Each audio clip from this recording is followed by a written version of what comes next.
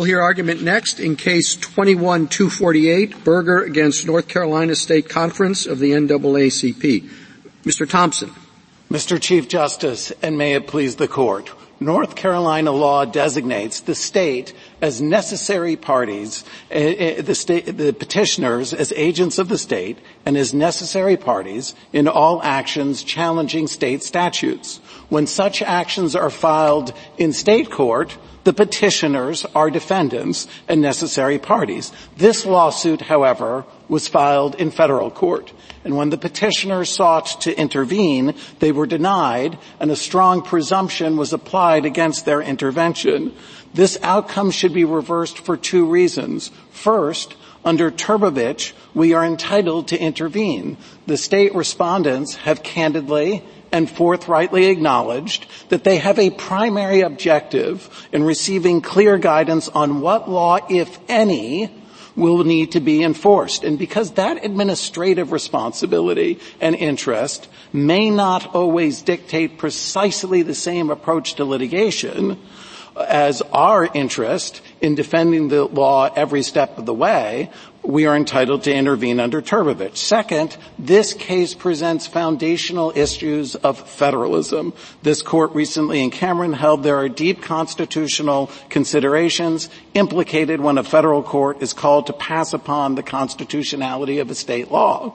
And thus a federal court must account for a state designating multiple officials to defend its sovereign interests. There is no basis in this case for a federal court to second-guess a state's decision that it needs a representative exclusively focused on vindicating state law. I welcome the Court's questions.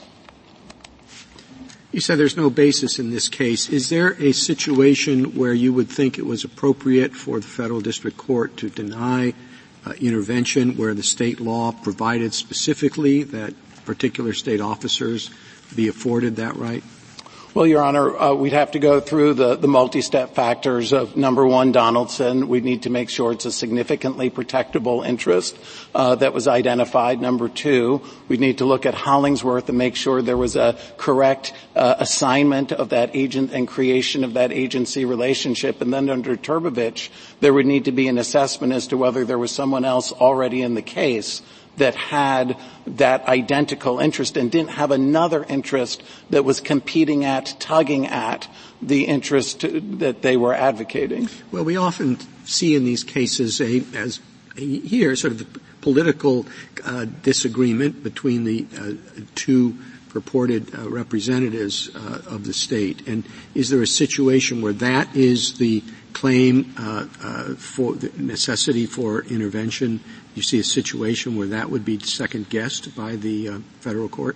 Well, I can see, Your Honor, where that could be relevant. Here, we don't need to point to Governor Cooper's involvement in the case to win the intervention motion, but we would point out that Governor Cooper has been an implacable foe of this law. And that's not to criticize him. Reasonable people can disagree about contentious issues of public policy, but he has said at JA 844 to the Fourth Circuit Court of Appeals in this very case, quote, "This unconstitutional law should never go into effect," close quote. And he has also claimed for himself the authority to fire each and every member of the Board of State Elections. So he would not be an adequate representative. Now, they say, my friends on the other side say, well, we have for-cause removal protection. We can't be fired by Governor Cooper. And we don't think they're right about that. But even if they were, that would just mean that there are unaccountable, unelected officials in charge of this paramount interest. Counsel, two things. One is, what do you do with Wallace v. Bone, a North Carolina Supreme Court case that says the state legislature cannot represent the state? And I thought that was the basis of the governor's claim that the law was that this representative law was unconstitutional. And two, I still don't understand what the conflict here is. The Attorney General has said, and it's not the governor, that the Attorney General is representing the State Board. Both the State Board and the governor and the Attorney General have taken the position that this law is constitutional, the same position you're taking. So where is the conflict? Other than litigation strategy issues, where is identify it for me. Okay, I'll take those in order if I may. First, with respect to Wallace versus Bone, that plays upon my friend's separation of powers argument. There were only two judges on the Fourth Circuit Court of Appeals who addressed that, Judge Quattlebaum and Judge Richardson, and at Pet App 102, we can see them give it short shrift, and with good reason, because Wallace versus Bone was a case in which there was a clear executive power being tried to be kept by the legislature, issuing permits, denying permits. The other cases they cite to, the legislature is trying to spend money. And in Martin versus Thornburg, the North Carolina Supreme Court clearly said there is a distinction between defending a law and executing a law. In addition, their separation of powers argument proves too much, because if it were right, then even if the Attorney General weren't defending the law, we still wouldn't be allowed in. So that's what I would say about that. That's not what their point is. I think if the Attorney General wasn't defending the law, there'd be another case. That's what the court below said. It'd be a different case if the Attorney General refused to defend the law. Well, but the logic, Your Honor, of their position is that this is an inherent executive power. But the problem with your position is that if North Carolina's law said every member of the legislature has a right and must be made a party to defend the state or to defend the interests of the state, then a federal court would be bound by 50, 100 legislators coming in and participating in the litigation. Isn't that your point? No, Your Honor, that's not our point. Our point is that the first legislator to show up, if North Carolina law said any of the 170 members of the General Assembly can come in and be an adequate representative and focus exclusively on defending state law, then the first person to show up would be, in our view, would then, going back to the text of Rule 24, would be the adequate representative of that interest. But tell me of what interest. The interest is in upholding the law. Yeah. The finding here was that the Attorney General has the similar interest. It's taking the same position.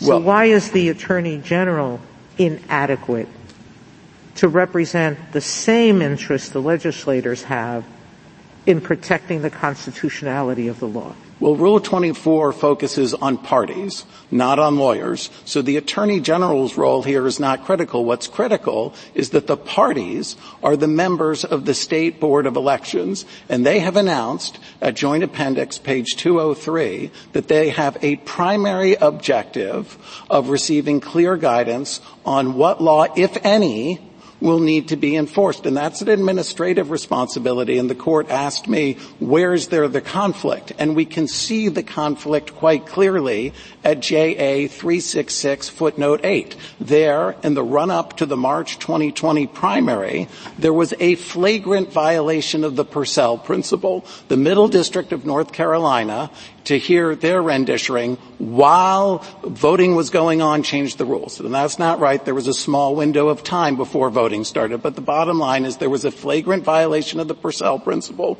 with the rules being changed, and they have admitted that they did not seek a stay because of their administrative responsibilities, their concern about administrative convenience and ensuring that the election went smoothly. And so that's an instance in which these two interests. Didn't in the state court litigation the same thing happen, and you're present there and you didn't make a motion either, did you? For two reasons, Your Honor. A factual reason and a legal reason. Factually, we did not, because the preliminary injunction had been issued by the federal district court on December 31, 2019. The adverse state court ruling was a couple of months later in February of 2020. And so if we had run into state court and tried to seek a stay of that second injunction, it would have been totally futile and Pyrrhic a victory, because we were still enjoined by the Middle District of North Carolina. It was your trial strategy.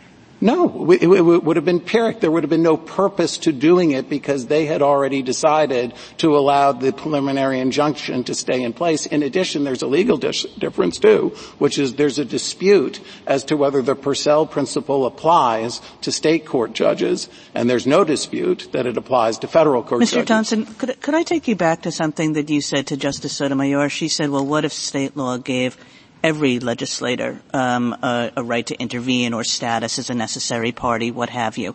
And you said, no, that would go too far. It just has to be one. Is that correct? Yes, Your Honor. And why is that? I mean, suppose there was something in between. Suppose that there was a law passed in North Carolina that says, well, the Senate might flip parties every day, so we need both the head of the Senate and the head of the House. And then suppose there's somebody writing the statute and says, actually, we also need the relevant heads of the committees there. We need the head of the relevant House committee and the head of the relevant Senate committee. I mean, you get the idea. It's like, why is it just one? Why, if we're deferring to state understandings of their own interests, and the state says, actually, we need 5 people here, why would we not say, on your theory, well, then we have to have 5 people here?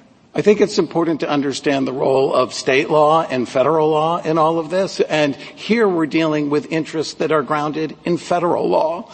They flow from constitutional considerations identified in Cameron, and they are reflected in the federal rules of civil procedure. Federal Rule 5.1 reflects the paramount interest in defending a state law. Federal Rule of Civil Procedure 24B2 reflects the interest in administering a law. Those are the two interests we have here. They're not created by state law. And so any hypothetical about, well, if the state tries to create other interests is not implicated by this case, because these are federal law interests in the same way in Turbovich. It was a federal law interest. In Kaufman, it was. So the only rule you're advocating for is a rule that says one legislator has to be at the table in the suit.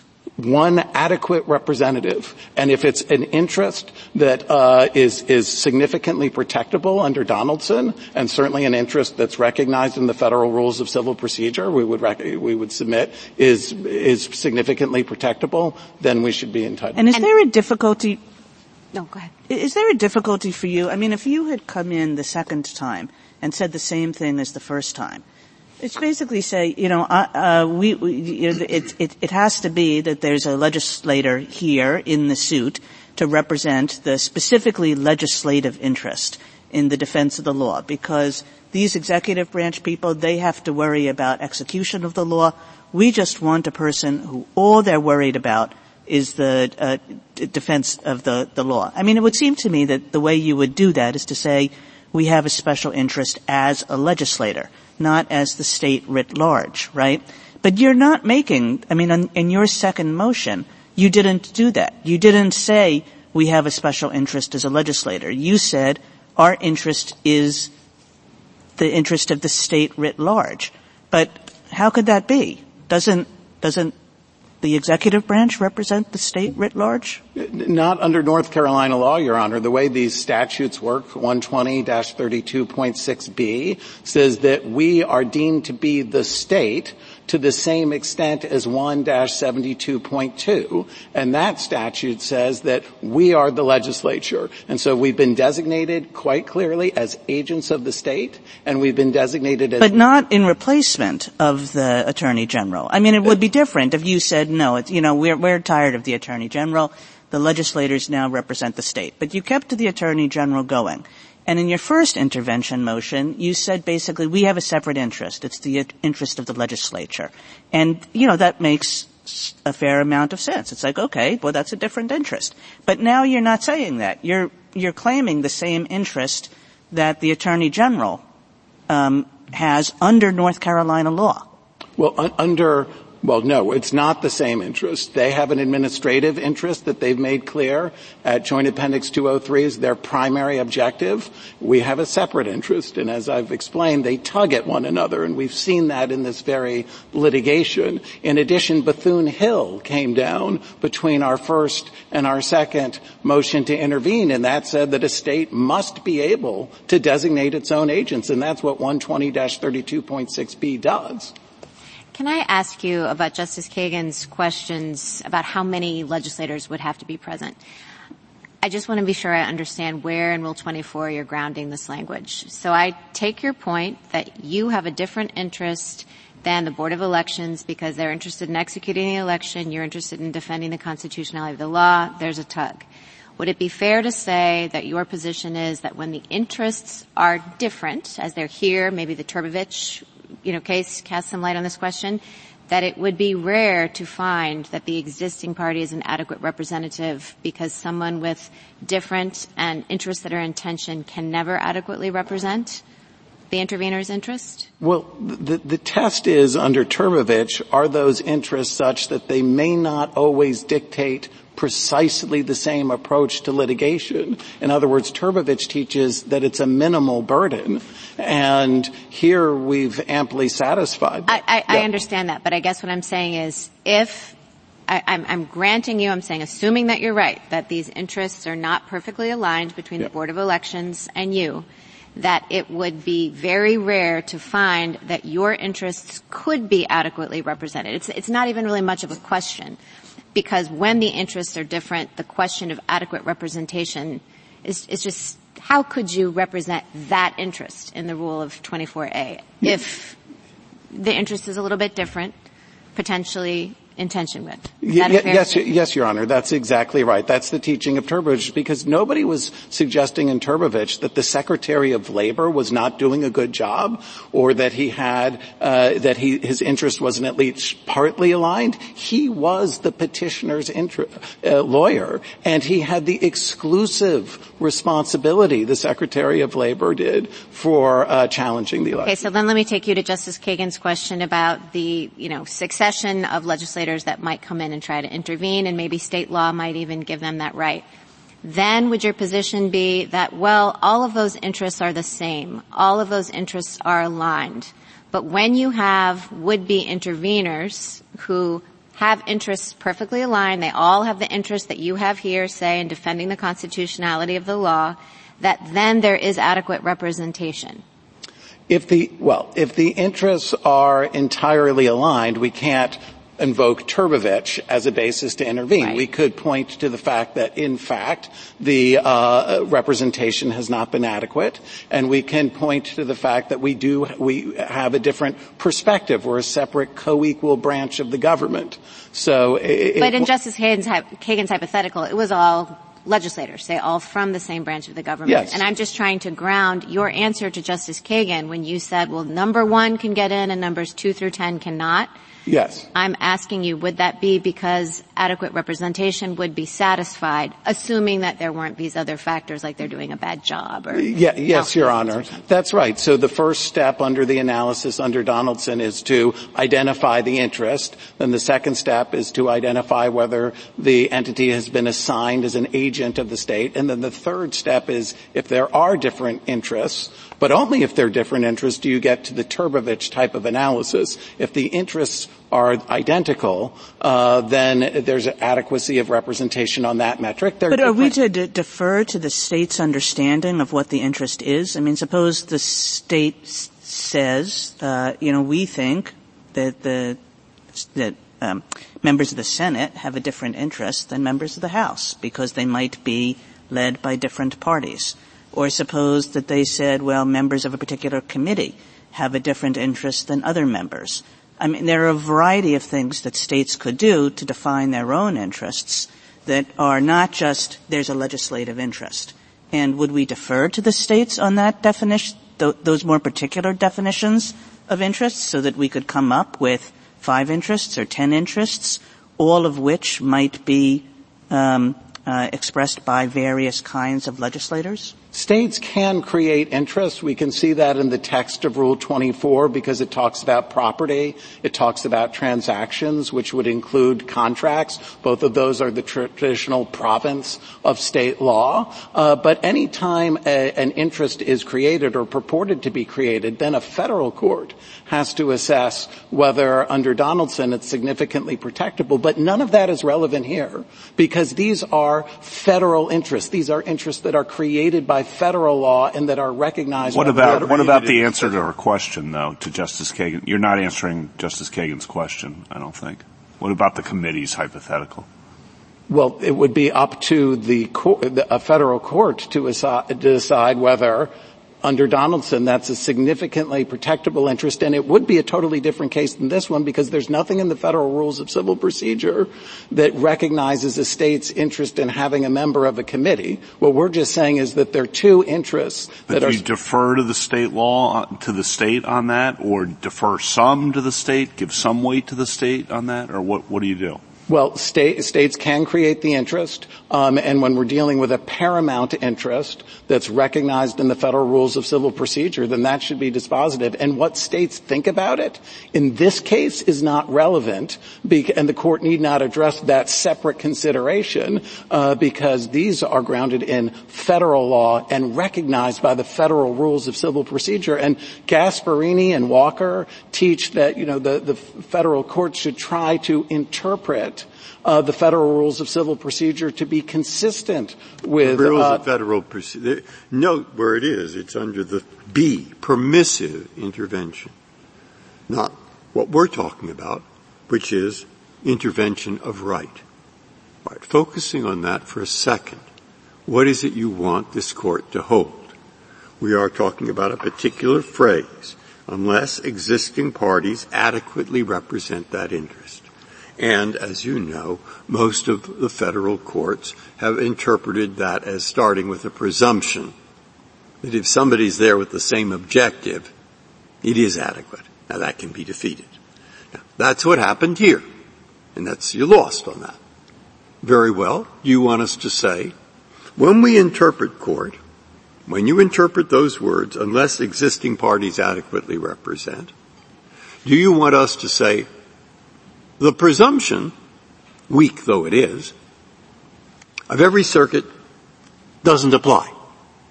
Or do you want us to say, it doesn't apply just to the states? Or do you want us to say, no, you see, every private party often has problems and like to have a lot of people in the case too. And so how do we say just the states? Or do you want us to say the rules are the same, but they didn't apply that presumption thing correctly in this case because we have a bigger interest in intervening than they thought? I mention all those difficulties because I have yet another one. And the last one is, since what you talked about is in B, permissive intervention, why isn't this a case for permissive intervention? Suppose we copied your words. How important it is to get the legislature in here. How desperately the state wants it. Just copy your words and say, that isn't enough to change the interpretation of A, intervention of right, but we think the court could reconsider B, permissive intervention, noticing what is there in B2 and the ... We quote you again. Now, I've given you a whole lot of problems that I see in this case if we take your path. And I also have suggested another class, but it's only a suggestion, and I'm interested in your reaction. Thank you, Your Honor. The interest that we are trying to vindicate is not referenced in 24B2. The interest that we are trying to vindicate is the paramount interest identified in Cameron in vindicating state law. And that is recognized in 5.1 of the Federal Rules of Civil Procedure that says that notice has to be given to a state whenever. So this isn't an interest that's under permissive intervention. The court also referenced the fact that we have the same ultimate objective, but that can't be enough every time time an intervener comes in under Rule 24, you have to pick one side of the V or the other. And there's nothing in the text to suggest that a presumption should apply in that instance. In Turbovich, there was no presumption. Your point is treat states differently.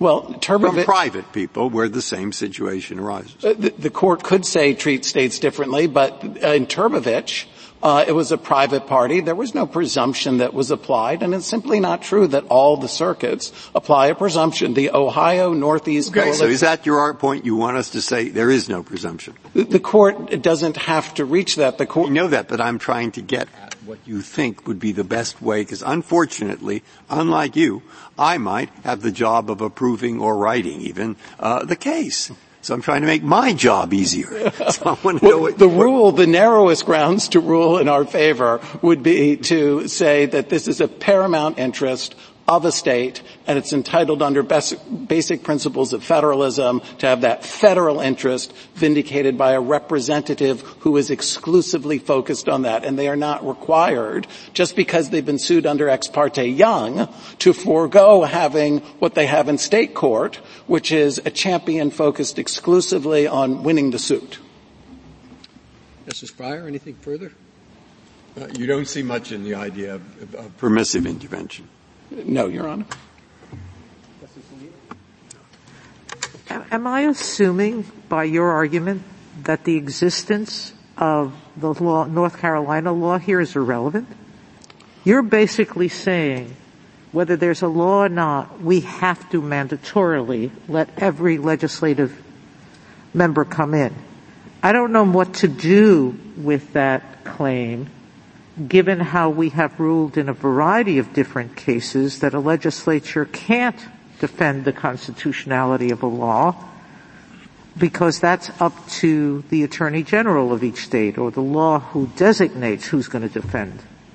State law is not irrelevant, Your Honor, because it's a three-part test. One is to test under Donaldson whether there's a significantly protectable interest. Here we have that's every legislature has a legally protective interest. So go ahead. Yes, step two. This is where state law kicks in, is at step two, which is on the assignment. That is exclusively a function of state law as to whether the state has assigned responsibility to the putative intervener to be an agent. So what you're basically saying, every state law that does that, everybody they designate, every cabinet member, etc., as a matter of law under 24A, they have to be permitted to come in. And you're saying, no, it's only if they're adequate to protect that particular interest, correct? I'm saying under step three, the first one gets to come in, not the second one. Now, what happens in a case like this when the two representatives have overlapping interests?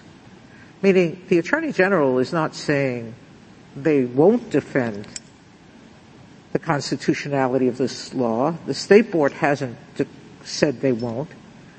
They have the same interest or an overlapping interest to yours. Where do we go with that? That's Turbovich, Your Honor. No, Turbovich was saying that the union member and the union and the Department of Labor had conflicting interests. They didn't have identical interests. If we think about it as a Venn diagram, in Turbovich, the interest of the petitioner was a subset totally included within the interest of the Secretary of Labor. The Secretary of Labor had two interests. Number one, he was the petitioner's lawyer, so that was perfect identity of interest on that interest, but he had a second interest. He had an interest in the public interest, and it was the fact that he had those two, one that was identical plus an extra one. But the public interest could overcome the individual interest there. Well, they said because he had both, he wasn't an adequate representative, and that's our point here. And it's a little bit stronger here because even as to the interest in defending the law, it's not perfectly the same because there's a temporal difference. They're fighting for ultimate vindication. We're fighting for the law to be in place every step of the way, including in the March 2020 primary. Thank you. Justice Kagan? Mr. Johnson, I'd just like to clarify a few points, and this goes back to Justice Barrett's set of questions. And if I understood your responses to her, you agreed with her that basically your case here depends on the argument that you've made that legislators do have different interests from the executive branch, that there is a kind of tug, in her words, between your purely legislative interest and their interest, which also has to take into account issues of execution. Is that correct? We might be saying different things, so if I may clarify, what I'm saying is that there are two separate interests. Defending a law, which could be done by a legislator or somebody else. North Carolina has said the General Assembly is the champion of that interest, but they're two separate interests. One of them is defending the law. It's not inherently legislative, and the other is administering the law. Now, that is executive in nature. Yeah. But you're saying that the reason you should be able to intervene is because you have the defending the law interest pure, whereas they don't. They have it with a mix of other things. Yes, Your Honor, that's correct.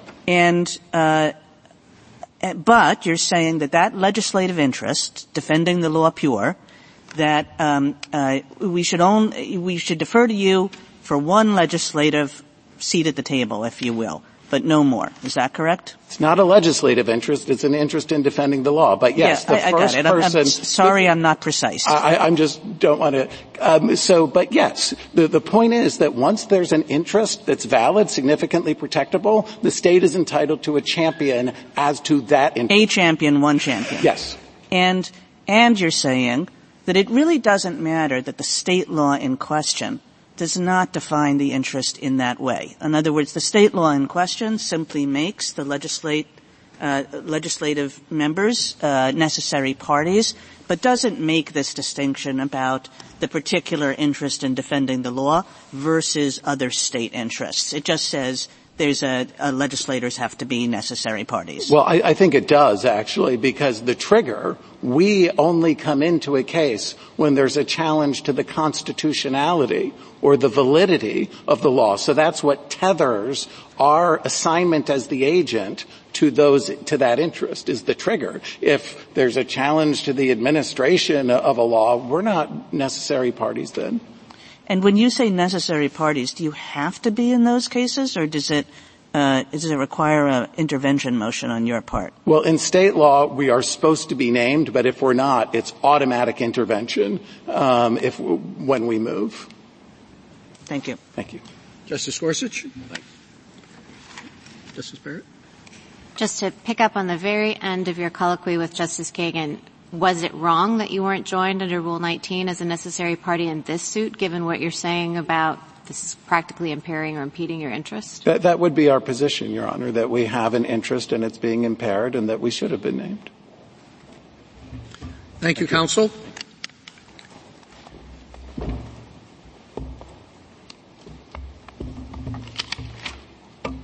Ms. Theodore? Thank you, Mr. Chief Justice, and may it please the Court. From Rule 24's inception through today, a single principle has guided interpretation of the adequacy prong. When a proposed intervener's interest is identical to one that's already represented in the case, we presume that the existing representative is adequate. And that common sense presumption holds particular force when the existing representative is a state official charged ethically and legally with defending state interests.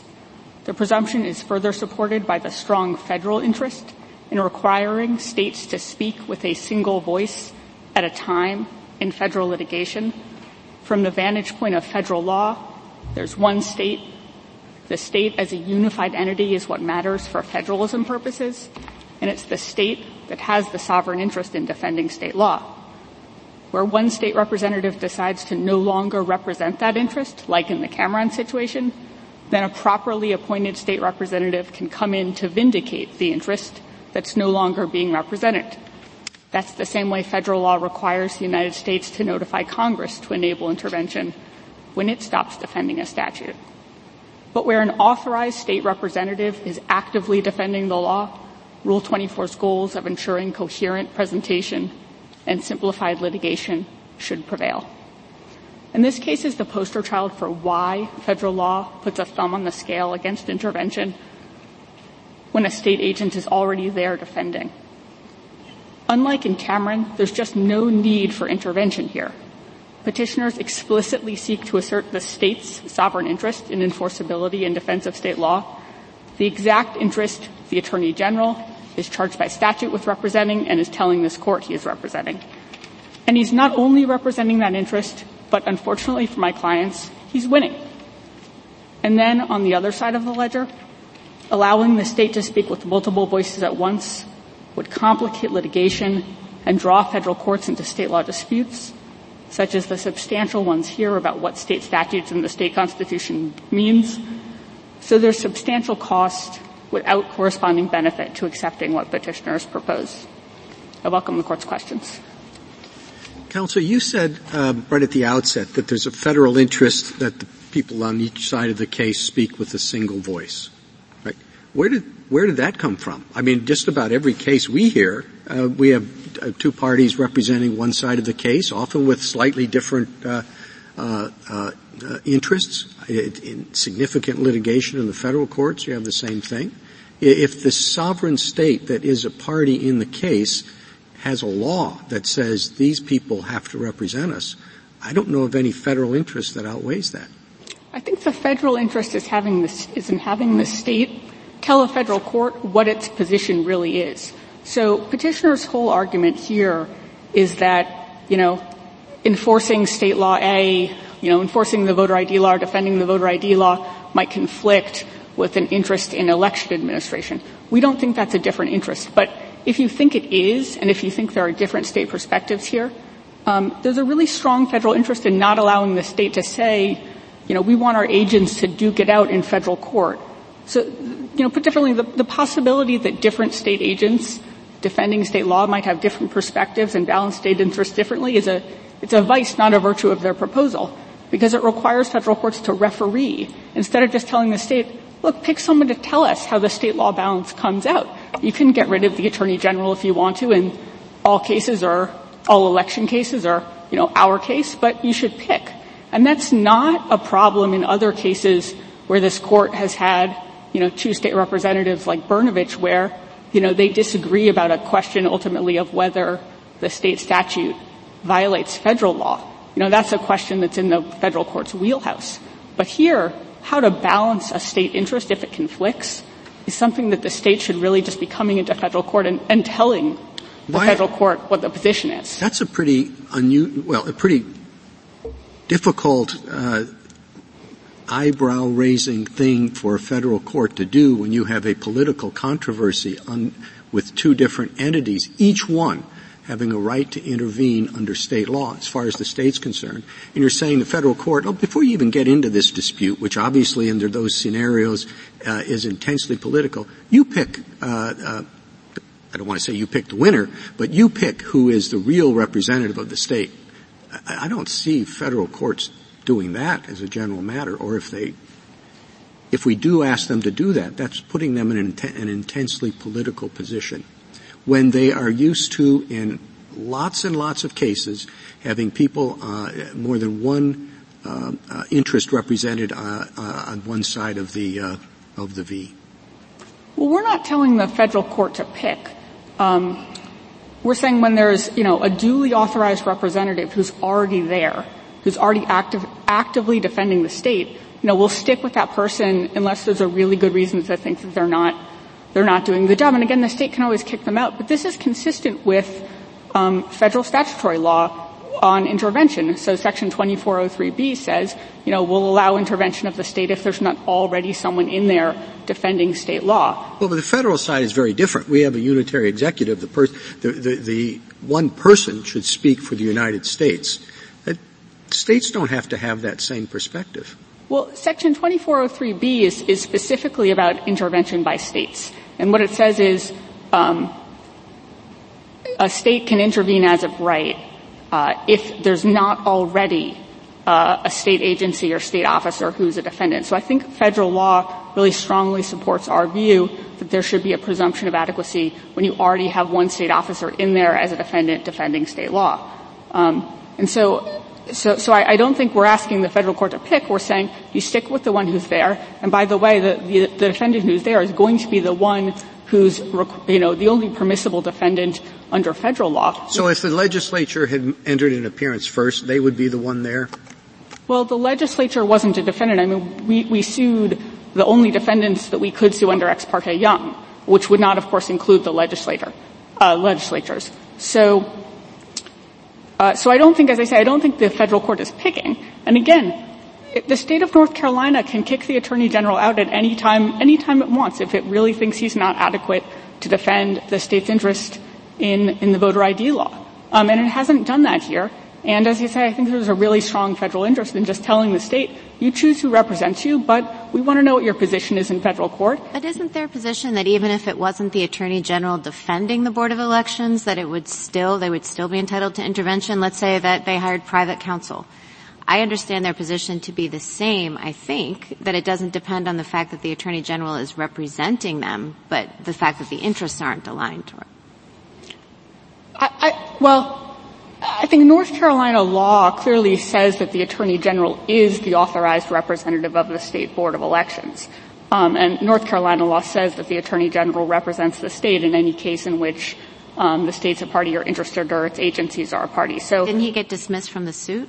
The governor got dismissed from the suit. Okay, sorry. Yeah. So North Carolina law clearly authorizes the Attorney General to be here. That hasn't been repealed.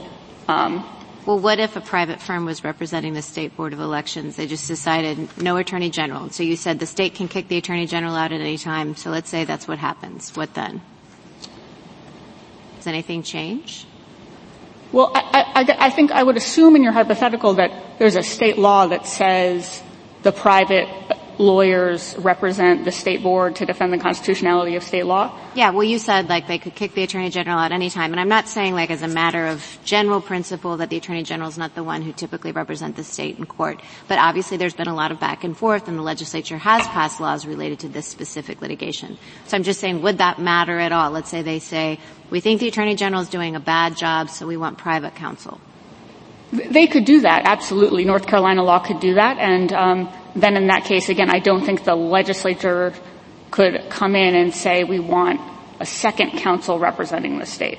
They just pick one, the one that state law says represents the state. But it wouldn't change your view about whether the legislature could come into the suit, whether Berger could come in. It wouldn't change.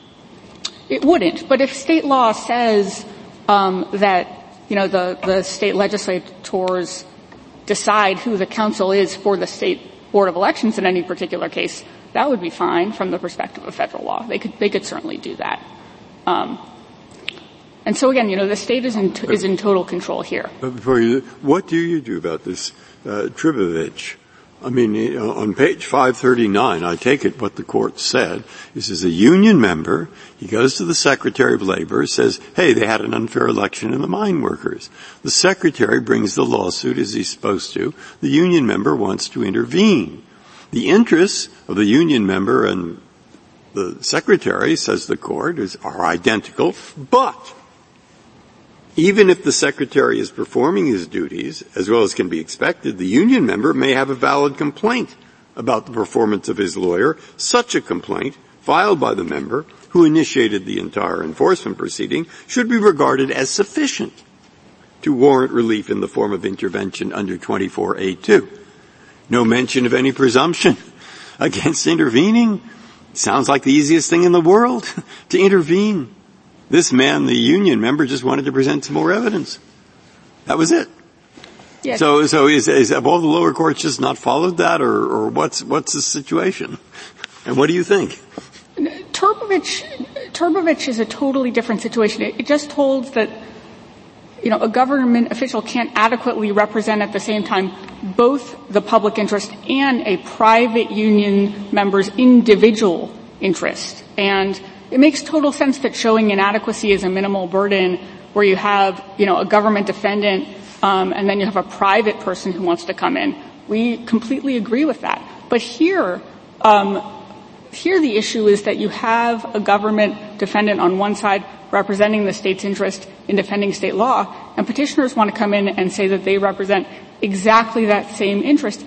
And with respect to their claim that they aren't focused on election administration, that's really hard to square with their view and the way they've presented this case, where in their cert petition they intentionally disclaimed any institutional interest. Well, that's the interest, but if a private person can very easily go in and help the federal government win a lawsuit, why couldn't the state say we want this person to come in, that would seem stronger, not weaker, because the private person is one of 400,000 union members. But the state legislature, in an election case, has a pretty strong interest. Well, the state legislature, the petitioners here have said in their cert petition they don't represent the legislature, they only represent the state, which I think makes it really difficult for them to say they have a different perspective and they don't care about election administration when they've said we want to come in on behalf of the state as a whole. So, Ms. Thier, I take that point, but I guess I think that there's a kind of formalness about it. They are saying that they have a different interest because they have this interest pure in defending the law, unleavened by any other consideration. Now, I take your point that that's in some tension with their consistent representations that they want not to represent the legislature, but instead to represent the whole state, which you might think is a kind of interest that's even taking their own view, leavened by these executive interests as well. So they want to kind of have it both ways. But why shouldn't we think that the more important of the two statements that they're making to us is that they have this pure interest in defending the law, which nobody else in the courtroom has, and that, whether we call it representing the state or call it representing the legislature is less important than that sort of substantive difference in the interest that they have? Well, you have the Attorney General saying that his primary interest is also in defending the law, so you'd have to be deciding between two state actors who have a dispute about state law and what each one is doing. And you'd have to be saying that the Attorney General is inadequate to defend state law, and I think that's something the court should hesitate to do. I think also the answer to the hypotheticals about the two legislators coming in are really devastating to their position. The state could easily just say, we think the head of the budget committee has a different perspective on defending state law than the head of the election committee, and the head of the election committee might not prioritize budget issues, and so therefore those folks should come in too. And I think that as the intuition of Mr. Thompson suggests, Rule 24 would have a real problem with that. And I do also want to identify some of the real specific practical problems with their position that you can have two officers representing the state. How do you get a binding admission when two agents purport to represent the state? What if agent number one admits something and agent number two says, we lack knowledge and so therefore it's denied? Is it admitted? Or let's suppose you have a damages suit against the state as a named party, like in a Title VII suit where they say a state law violates Title VII. Congress has validly abrogated sovereign immunity.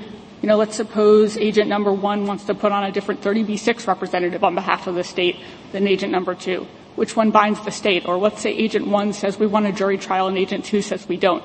There are real significant problems with their position here. What happens if intervention is denied on the ground that the Attorney General will provide adequate representation, and then the trial goes forward?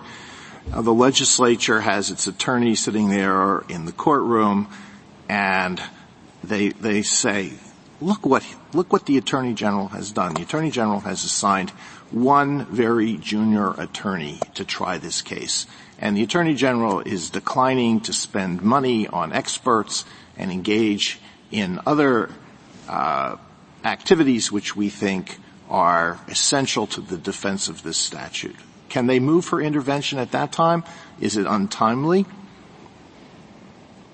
I think that I don't think it would be untimely if they could say there are, significant new developments that would allow us to overcome the presumption. It wouldn't be untimely, and I think the district court made very clear in its ruling that if there were new developments that suggested that the Attorney General was somehow abdicating his responsibility to defend state law, they could try again. Well, not abdicating the responsibility, but, doing the minimum required by the Attorney General's duty under the law, but not treating this as the most important thing that merits the expenditure of whatever is necessary to provide the maximum defense of the law. The legislature can appropriate as much money as it wants to the defense of the law and make that their number one priority. What if at some point the Attorney General says, look, this is costing too much, we should settle? Or suppose there's an adverse decision and the Attorney General says, we did our best, but we are not going to take an appeal. Would intervention be allowed at that point? As for the appeal, I think the Court's decision in Cameron makes pretty clear that it would be an abuse of discretion not to allow an appeal. Well, what sense does it make to allow the appeal, to allow intervention at the appellate level after the Attorney General has made what the legislature regards as an inadequate defense of the statute or an inadequate record? Doesn't that just make things more complicated? No, I don't think so. I think the purpose of the adequacy prong in Rule 24 is to simplify litigation. That's why courts have to decide adequacy. But again, the state here, if the state thinks that the Attorney General isn't doing a good enough job, it has a very simple way to deal with that. All it has to do is replace him. And nothing about our position prevents that. Our position simply prevents them from having two people at the same time. What's the mechanism for replacing him? I think petitioners would probably say that state law already allows them to do it and they just haven't done it. But, state law could simply say that if at the discretion of the General Assembly's leaders, they can replace the Attorney General with private counsel on behalf of the board. And, there might be a state law problem with that, but there wouldn't be a federal law problem with that. And I think that's the answer to any concern about. Will they have that power under state law now?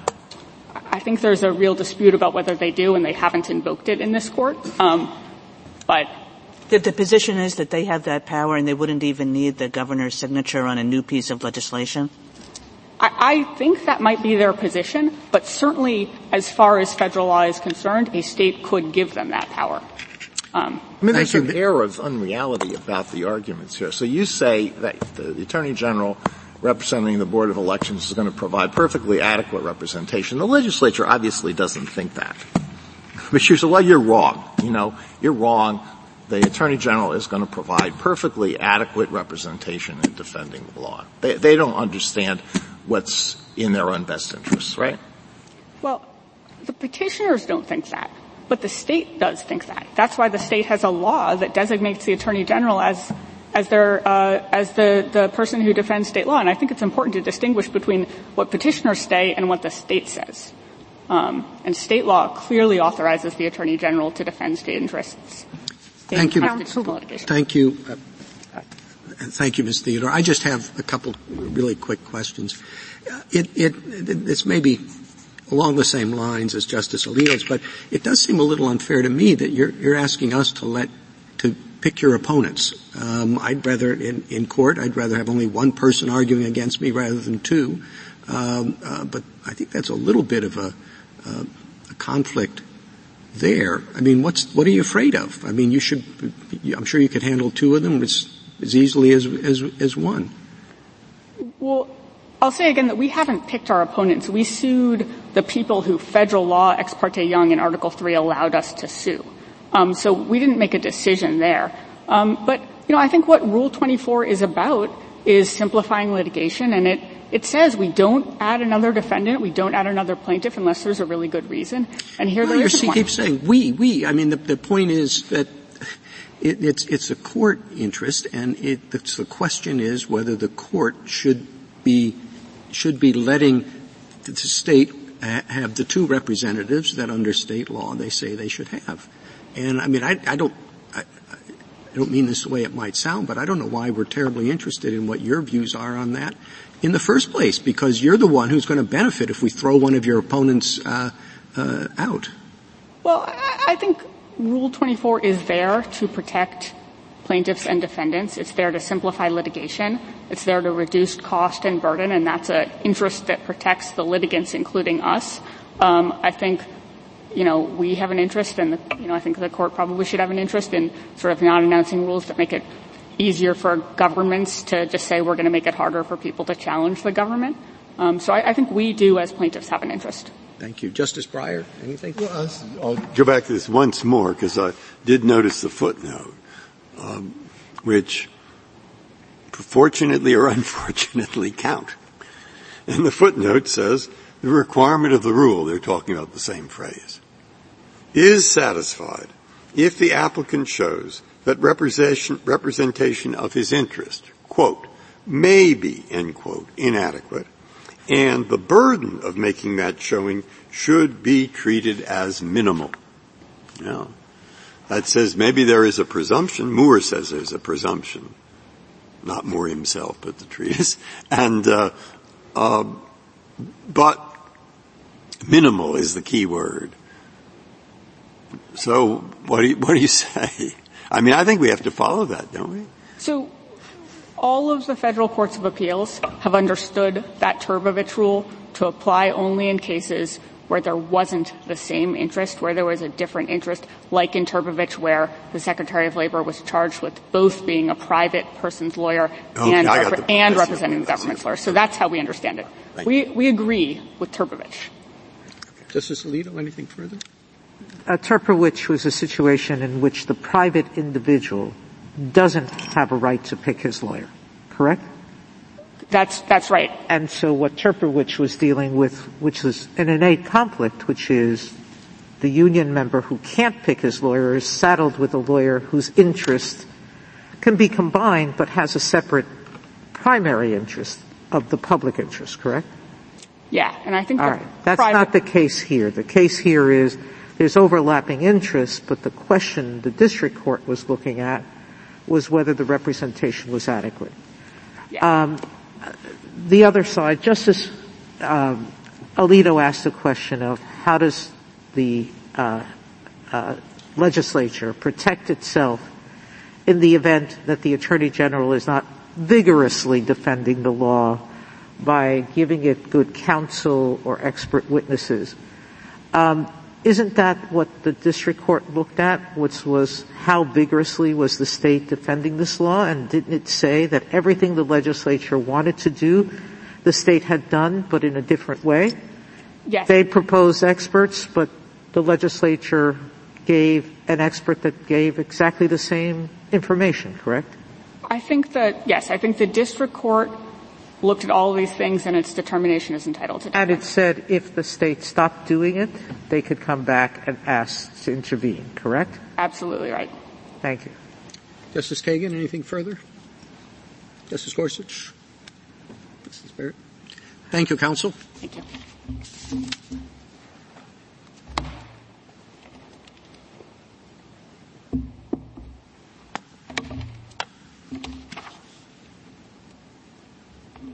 Ms. Boyce?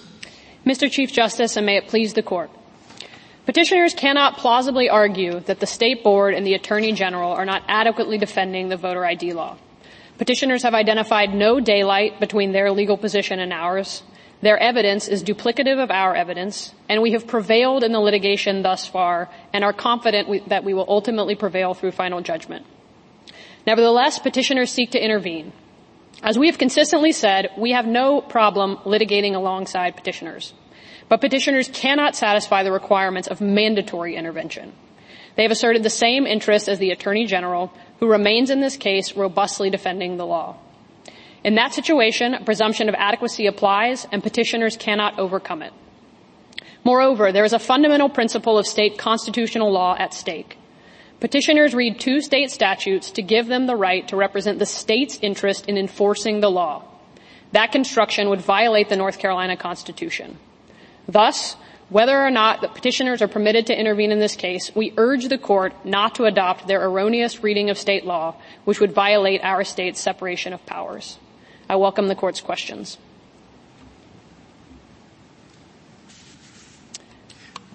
Doesn't that state constitutional law issue that you just raised show that your perspective on this is different from the legislature's?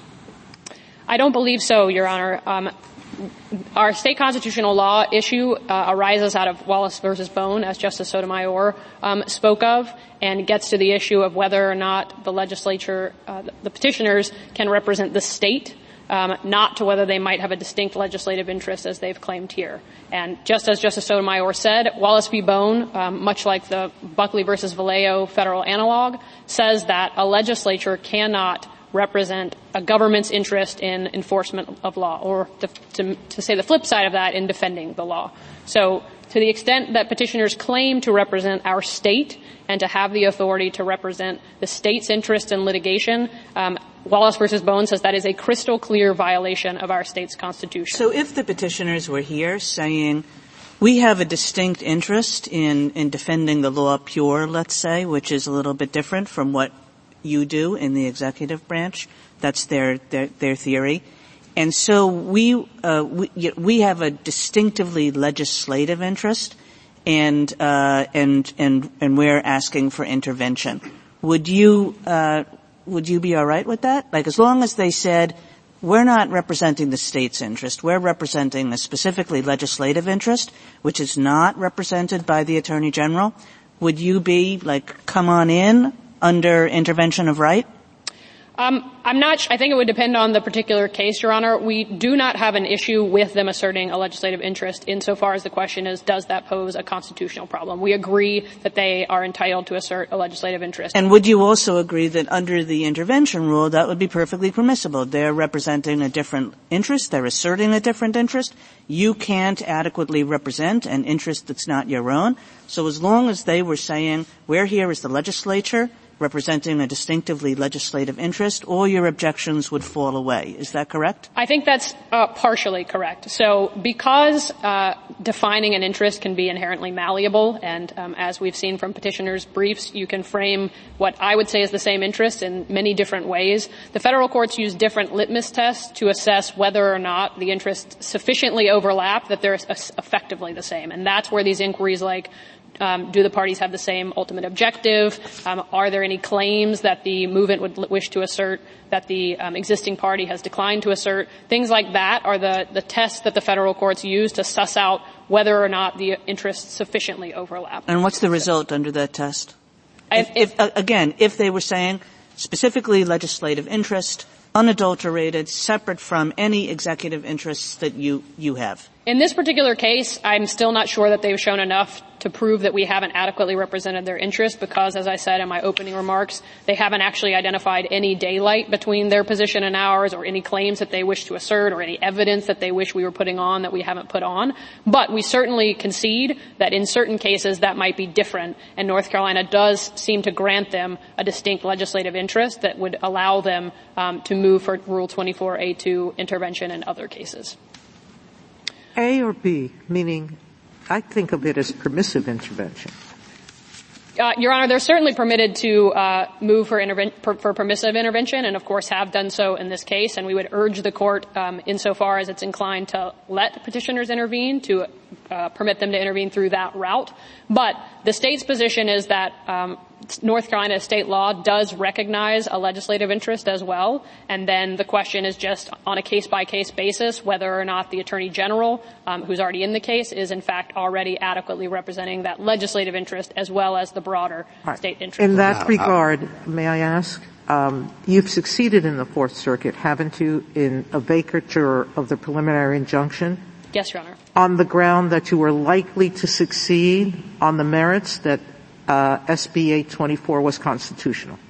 Yes, Your Honor, that's correct. So it wasn't on inequities argument with respect to administrative burdens. No, Your Honor. You're defending on the merits. Absolutely.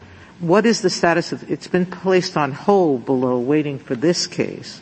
Yes, that's correct. It has been stayed, and I would note that, in fact, we moved at the point that this court granted cert for permissive intervention on the legislator's behalf because we have an interest in actually seeing this case through to resolution and having the chance to defend law and vindicate our ability to enforce the law.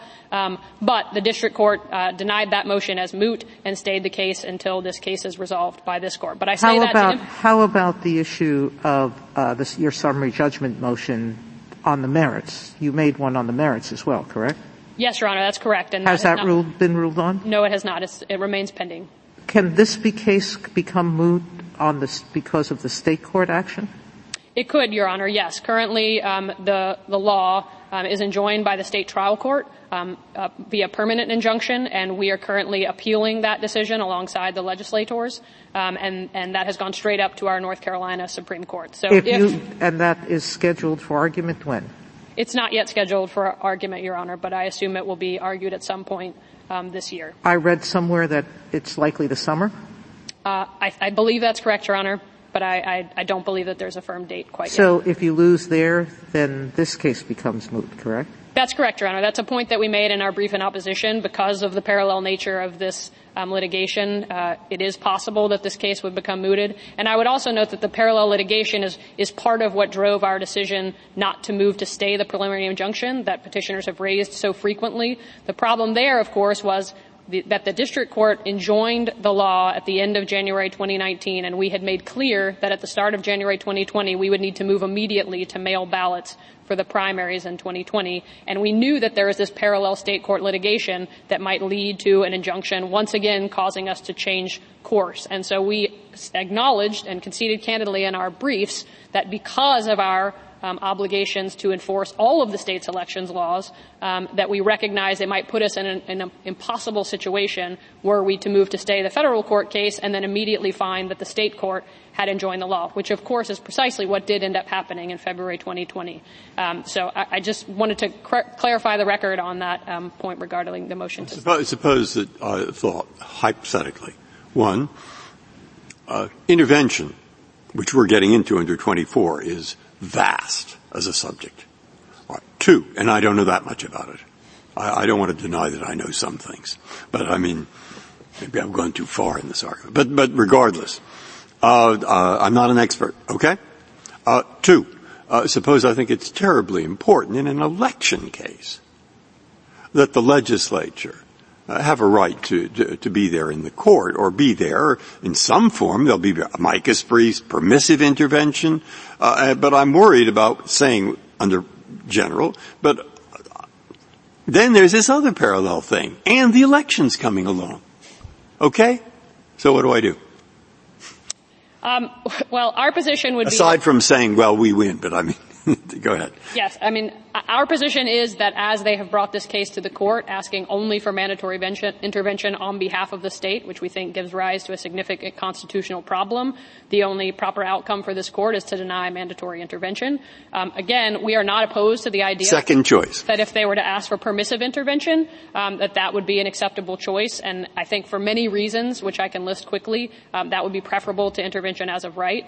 The first would be that it avoids these complicated questions of state law about who gets to represent the state, whether in fact North Carolina has deemed the Attorney General inadequate, which we vigorously disagree with. The second reason would be because Rule 24A1 already recognizes an automatic right for parties who are granted a mandatory intervention under federal law. It has no parallel congruent provision for state law, and one would think that if Congress or the advisory committee had intended to grant states the ability to automatically admit interveners, that they would have included it there. And then finally, when the rules were revised in 1944 to add the provisions in 24B, the permissive intervention section, that allow certain state officials a thumb on the scale for permissive intervention, the committee specifically considered moving state officials into 24A2 and allowing them the right to intervene automatically, and declined to do so. For all of those reasons, if the court is concerned about legislators' ability to protect their legislative interest, this distinct, narrow legislative interest, the proper course would be to grant them permissive intervention, not mandatory intervention as of right. I do quickly, in whatever time I have left, want to push back aggressively against the notion that North Carolina would be free to simply abolish the Attorney General. It may be true that that would be permissible under federal law. It would clearly not be permissible under North Carolina state law.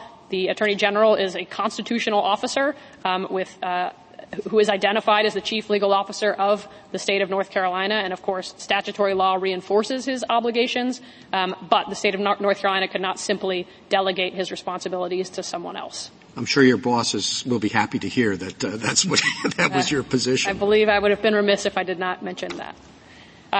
I do want to briefly touch on Cameron as well, since that was one of the many intervention cases that this court has heard this term, and note that Cameron is wholly consistent with our position. In Cameron, what the court was concerned about was whether a state might find itself without a fair defense and with no one there to defend its laws. We, of course, acknowledge the significance of that interest to the states. But here, we have an attorney general who has committed to robustly defending this law, who has prevailed in overturning a preliminary injunction on appeal.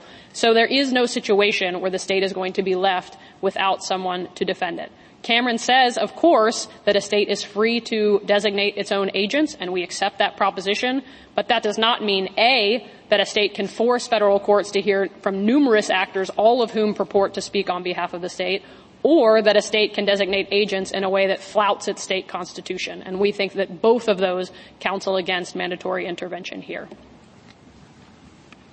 Justice Breyer, anything further? Justice Sotomayor? Ms. Kagan? No? Thank you, counsel. Thank you. Rebuttal, Mr. Mr. Thompson. Yes, Mr. Chief Justice. Just a few quick points. They claim they're not trying to pick their opponent, but they are, because they filed in federal court, not in state court. If they had filed in state court, we would be there as defendants, number one. Number two, they invoke the prospect of intramural fights, but there are frequently instances, it happens all the time in 1983 litigation, that a plaintiff will name a variety, a multiplicity of state defendants, and they haven't been able to point to a single example of when the multiplicity of state defendants in a 1983 suit somehow has created problems in terms of administration of justice. And that's because of the presumption of good faith. And they acknowledge at page 55 of their brief, candidly and forthrightly, that they have no doubt that if we come into this case, we will work cooperatively with them, as we have done on many occasions before. They invoke the role of the Attorney General, but Rule 24 talks about parties, not lawyers. And the party here is the State Board of Election, which has the responsibility for administering the election.